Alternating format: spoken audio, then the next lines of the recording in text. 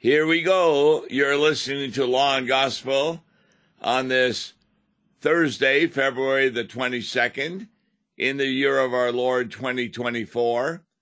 I'm Pastor Tom Baker, and with me is my co-host, Wes Reimnitz. Good morning, Wes. Good morning, Tom. How are you? I'm doing pretty good. How about yourself? I'm awake, I'm alive, and I'm ready to go. Oh, good. We got an interesting article today.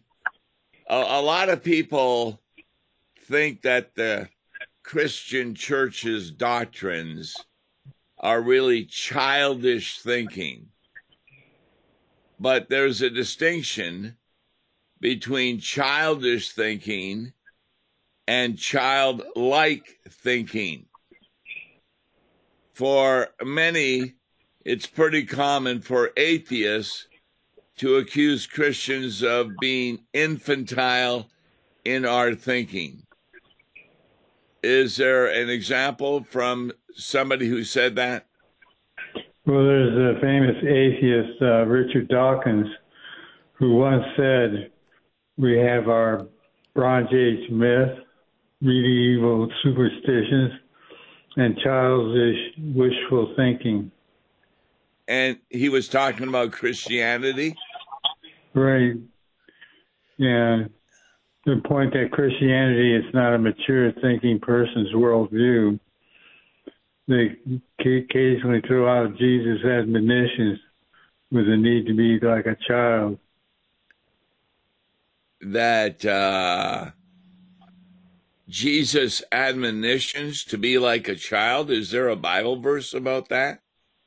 Well, you read in Matthew 18, for instance, truly I say to you, unless you are converted and become like children, you will not enter the kingdom of heaven. So there are some atheists that use that phrase to say, therefore, that the Christian faith is childish.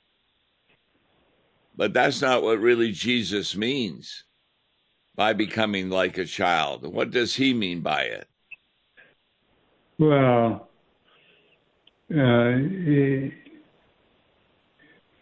he's talking about, let us be clear that Scripture's not telling us what we need to be mature in thought life, is to be childlike in our faith, not necessarily in our thinking. What's the attitude of most children that Jesus would be speaking about then? Well, attitude is telling what we need to do to be mature. When I was a child, I spoke like a child, when I thought like a child, reasoned like a child. When I became a man, I put away childish thinking. That you read in 1 Corinthians 13. Yes. What Jesus means, therefore, is that we empty our heads of our own logic, our own reason, and instead critical thinking in order to be his disciples. So the Bible's prescription is what? Well, it's a prescription for right thinking. You know, Scripture isn't shy about telling us what we need to be mature in our thought life. So it isn't just being childlike, but that we grow and mature in our faith. Yes. And that's where I quoted 1 Corinthians 13. When I was a child, I used to speak like a child, think like a child, reason like a child. When I became a man, I did away with childish things. So there's no doubt that children do not have the reasoning ability of adults, but they still have trust in their parents. Did your kids trust you and your wife? Yeah. It kind of reminds me of when my son was still in a crib, and he climbed out one day one morning to come see us, and he went splat on the floor. From that point over, whenever we'd come downstairs, I'd always have him jump into my arms. Once he found out what pain was like if he hit the floor, he was unwilling to do that. It had to be done all over again to earn that trust again that he could fall into my arms and be okay. Yes, the difference between childish thinking and childlike thinking comes off across pretty good in 1 Corinthians 14, verse 20. What does that say? Well, it says, do not be children in your thinking, yet in evil be infants, but in your thinking be mature. So in your evil, you are to be like an infant. In other words, not following what your thinking is, but instead be like those children who trusted you to jump into your arms because they knew they were safe there. That's mature thinking. Who gives us that mature thinking? Well, that mature thinking comes from Christ. You see that, for instance, in Ephesians chapter 4. We are no longer to be children, tossed here and there by waves and carried by every wind of doctrine, by the trickery of men, by craftiness and deceitful scheming. But speaking the truth in love, we are to grow up in all aspects into Him who is the head, even Christ. And what was that Bible verse? That was Ephesians chapter 4, 14 and 15. Excellent. So the Bible does make a distinction between childish thinking, where like a little kid, you're not being mature in your thinking, and childlike thinking, where you're following, as you said, not only Jesus, but also the gift of the Holy Spirit. Right. And it's interesting because as you read further in Ephesians chapter 4, it talks about how we must no longer walk as Gentiles do in the fertility of their minds, darkened in their understanding, alienated to life. So outside of Christianity, they're living in a dark world. Yes. He also quotes Dr. Craig. Some years ago, he had published his doctoral thesis. And what did he say about the New Testament? Well, he was assessing the evidence of the historicity of the resurrection of Jesus. And he considered that his greatest factor in preserving his Christ-like followers in the midst of critical-oriented curriculum and secular divinity degree. Yes. In other words, a lot of the Bible is considered to be myth, but the resurrection of Jesus really becomes the great point to help us understand what is true about Christianity. Does that resurrection come about because there's plenty of proof for it, or does it come about because the Holy Spirit gives us faith to believe it? Well, that's what I was thinking too, that it takes the Holy Spirit to believe it, because they can prove that Jesus died, but then there's always those that say he never resurrected. And it takes the gift of the Holy Spirit entering our hearts to make that very possible. So he goes into a little more explanation about having faith as a child. What does he say?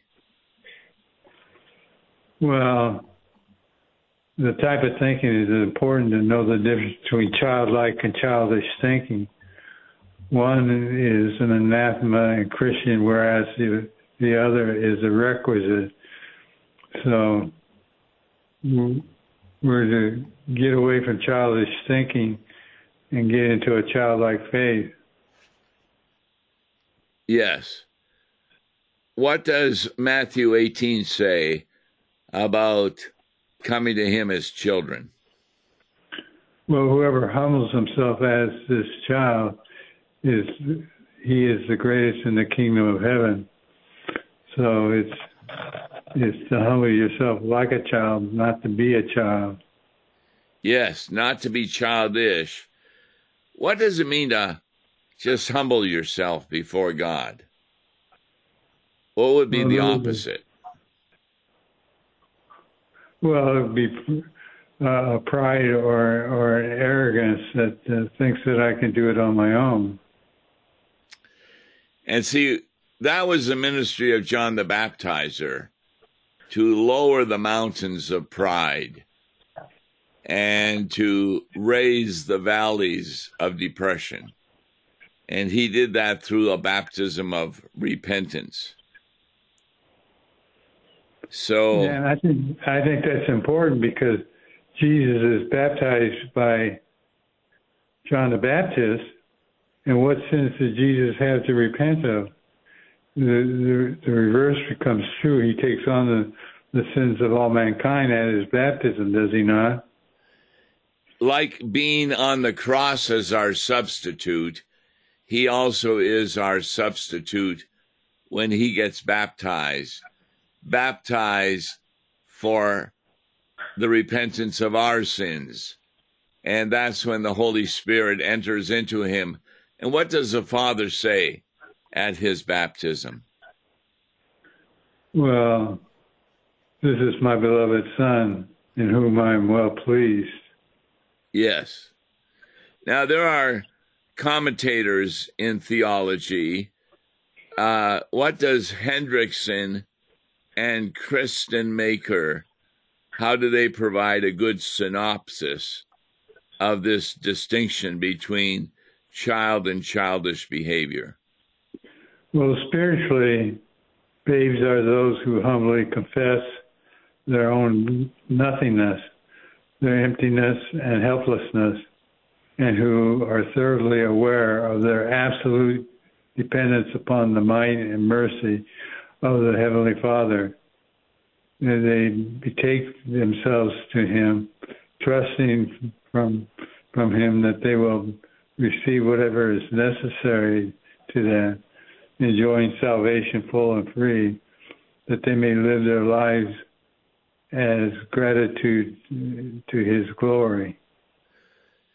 Yes, what he says is a childlike behavior to Jesus humbly confesses their own nothingness. See, is that not what the task of John the Baptizer was? To show us that we have nothing to offer God? Yeah. What is it that he would call them, a brood of vipers to the Pharisees and the scribes? Yes. And this is a type of humility that can only occur when we are connected to Jesus. So that's very important to understand, that one of the statements I read recently that really made an impact on me was that the more we realize our sinful nature and our attitude, a lot of times due to our sinful nature, the more happy we are to recognize how far Jesus went to save us. I think that makes a major point, because I heard that too, and I began to think about the hymn, Jesus, Refuge of the Weary. You know, we grow weary sometimes of the sins that we commit, and it's a reminder of how far Jesus went to lift us up and take care of us and give to us salvation. Yes, you mentioned that John the Baptizer definitely criticized the unbelieving Pharisees, Sadducees, and scribes. Jesus, I believe it's in Matthew 11, praised the Father for what? That you have hidden these things from the wise and intelligent and have revealed them to infants. Yes.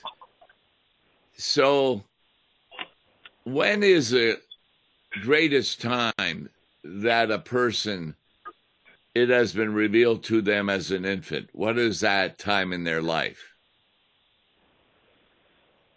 Well,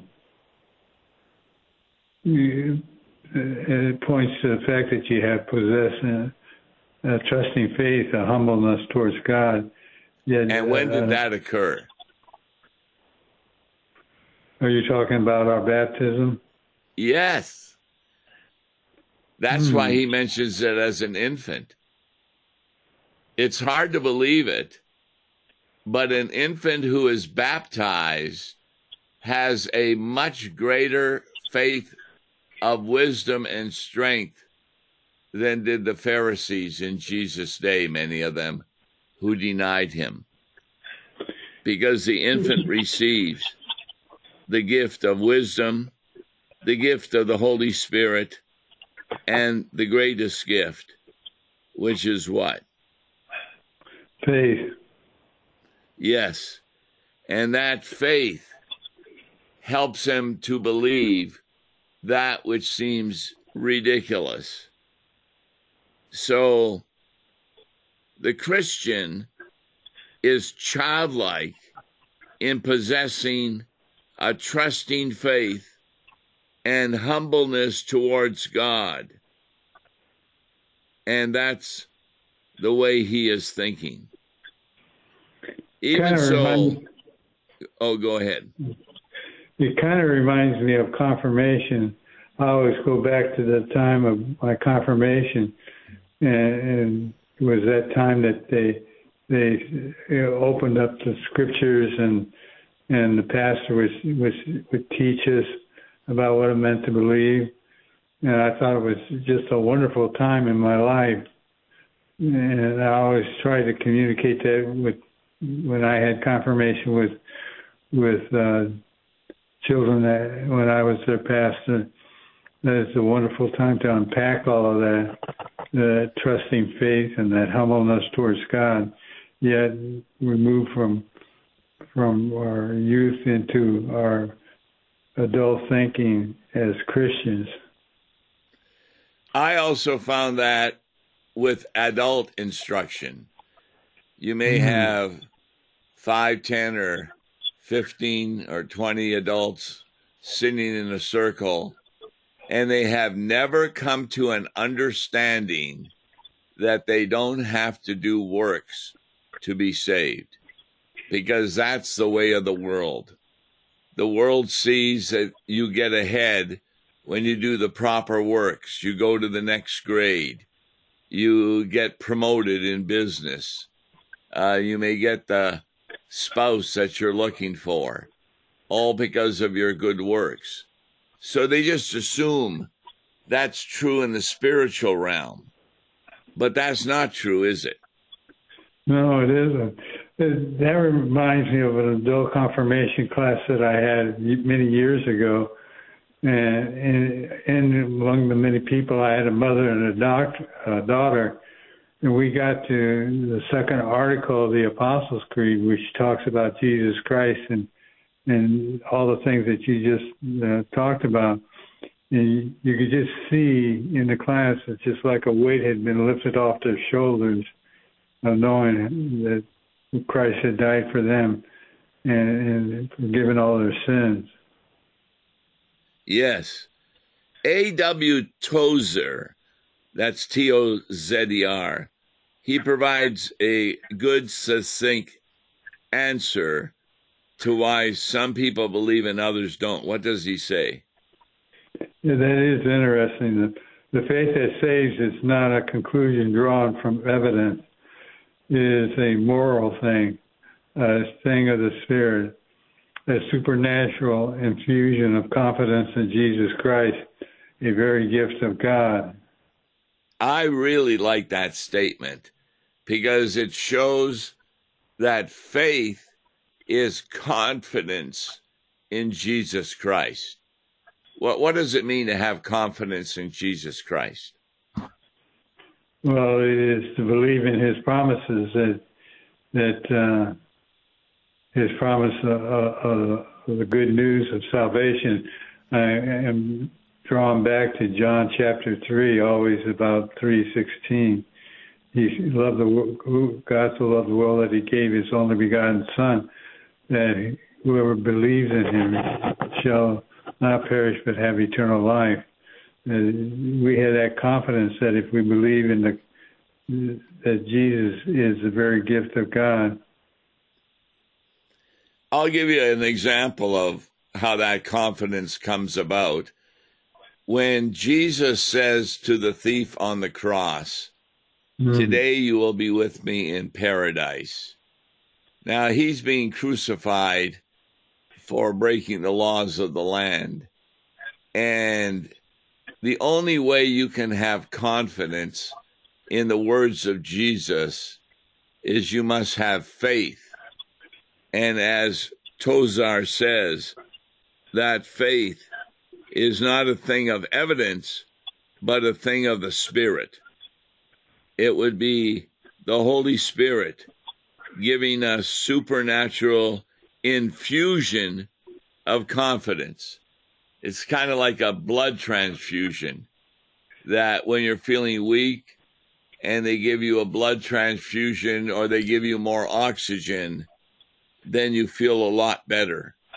And that's what the message of the Christian church is.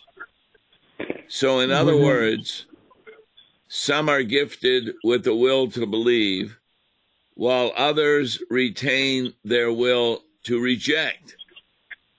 And this isn't surprising, as people act contrary to the Word of God all the time.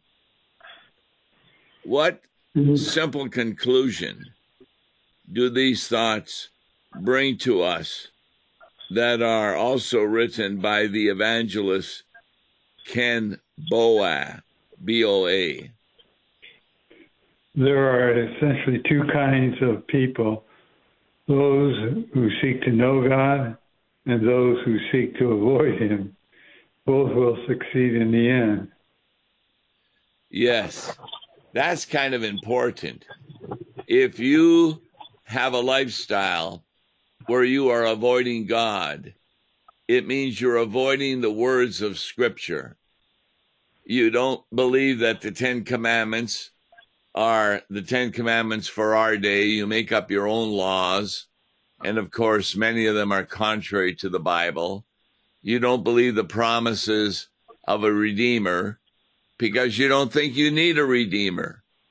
And so this is the simple conclusion that Ken Boa points out.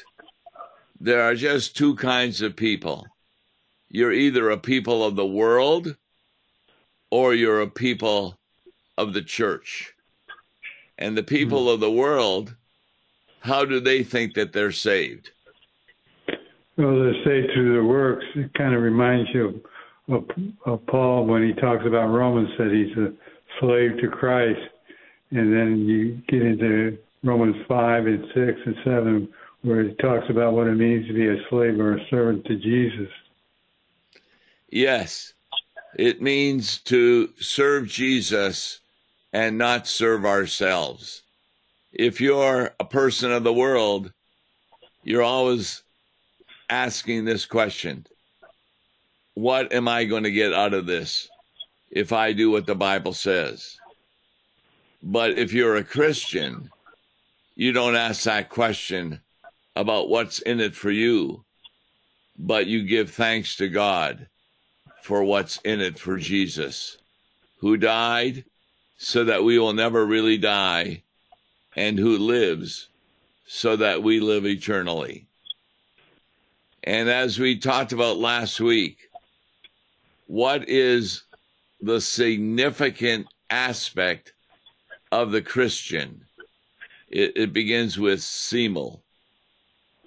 Simul justus et peccator. We are at the same time sinner and saint. Yes. In our life, we're often a sinner, but in the eyes of God, we are a saint because of what Jesus has done for us. Thanks so very much for helping us out in this study. Tomorrow we'll continue with the study of the importance of the distinction between law and gospel. God bless you. Listen to Law and Gospel each weekday morning at 9:30 on KFUO. For a tax-deductible gift to Law and Gospel, please make your check out to Law and Gospel and mail to Law and Gospel, P.O. Box 28910, St. Louis, Missouri 63132, or call toll-free 1-877-267-1962. Views and opinions expressed on Worldwide KFUO may not represent the official position of the management or ownership of KFUO, the Lutheran Church Missouri Synod. If you'd like to comment on programs or topics heard on Worldwide KFUO, write us at KFUO, 1333 South Kirkwood Road, St. Louis, Missouri 63122. You can also leave a question or comment on our comment line at 314-996-1542. We are the messenger of good news, Worldwide KFUO.